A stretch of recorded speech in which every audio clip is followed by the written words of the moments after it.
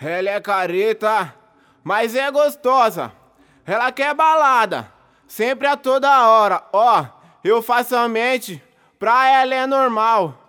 Planejamos um encontro numa social. Na social lá na quebrada, open bar normal. 2 copos e meio, embrasou, tá vendo? Surreal. Eu calculei a estratégia, o plano tá traçado. Se tu ficar louca de Ascov, ó. Se tu ficar louca de Ascov, eu vou passar-lhe o saco. Se tá louca de Catuaba, vou passar-lhe o saco. Se for dormir na minha casa, vou passar-lhe o saco.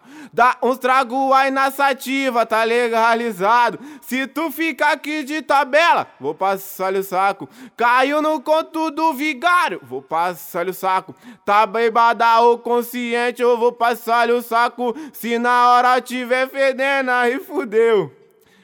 Calma aí. Pensando positivo. Nós tomamos banho no barraco e eu lhe passo o saco. Se tu ficar louca de Ascov, eu vou passar-lhe o saco. Se tá louca de Catuaba, eu vou passar-lhe o saco. Se for dormir na minha casa, vou passar-lhe o saco. Dá uns trago aí na sativa, tá legalizado. Essa fechou. Só uns pedacinhos.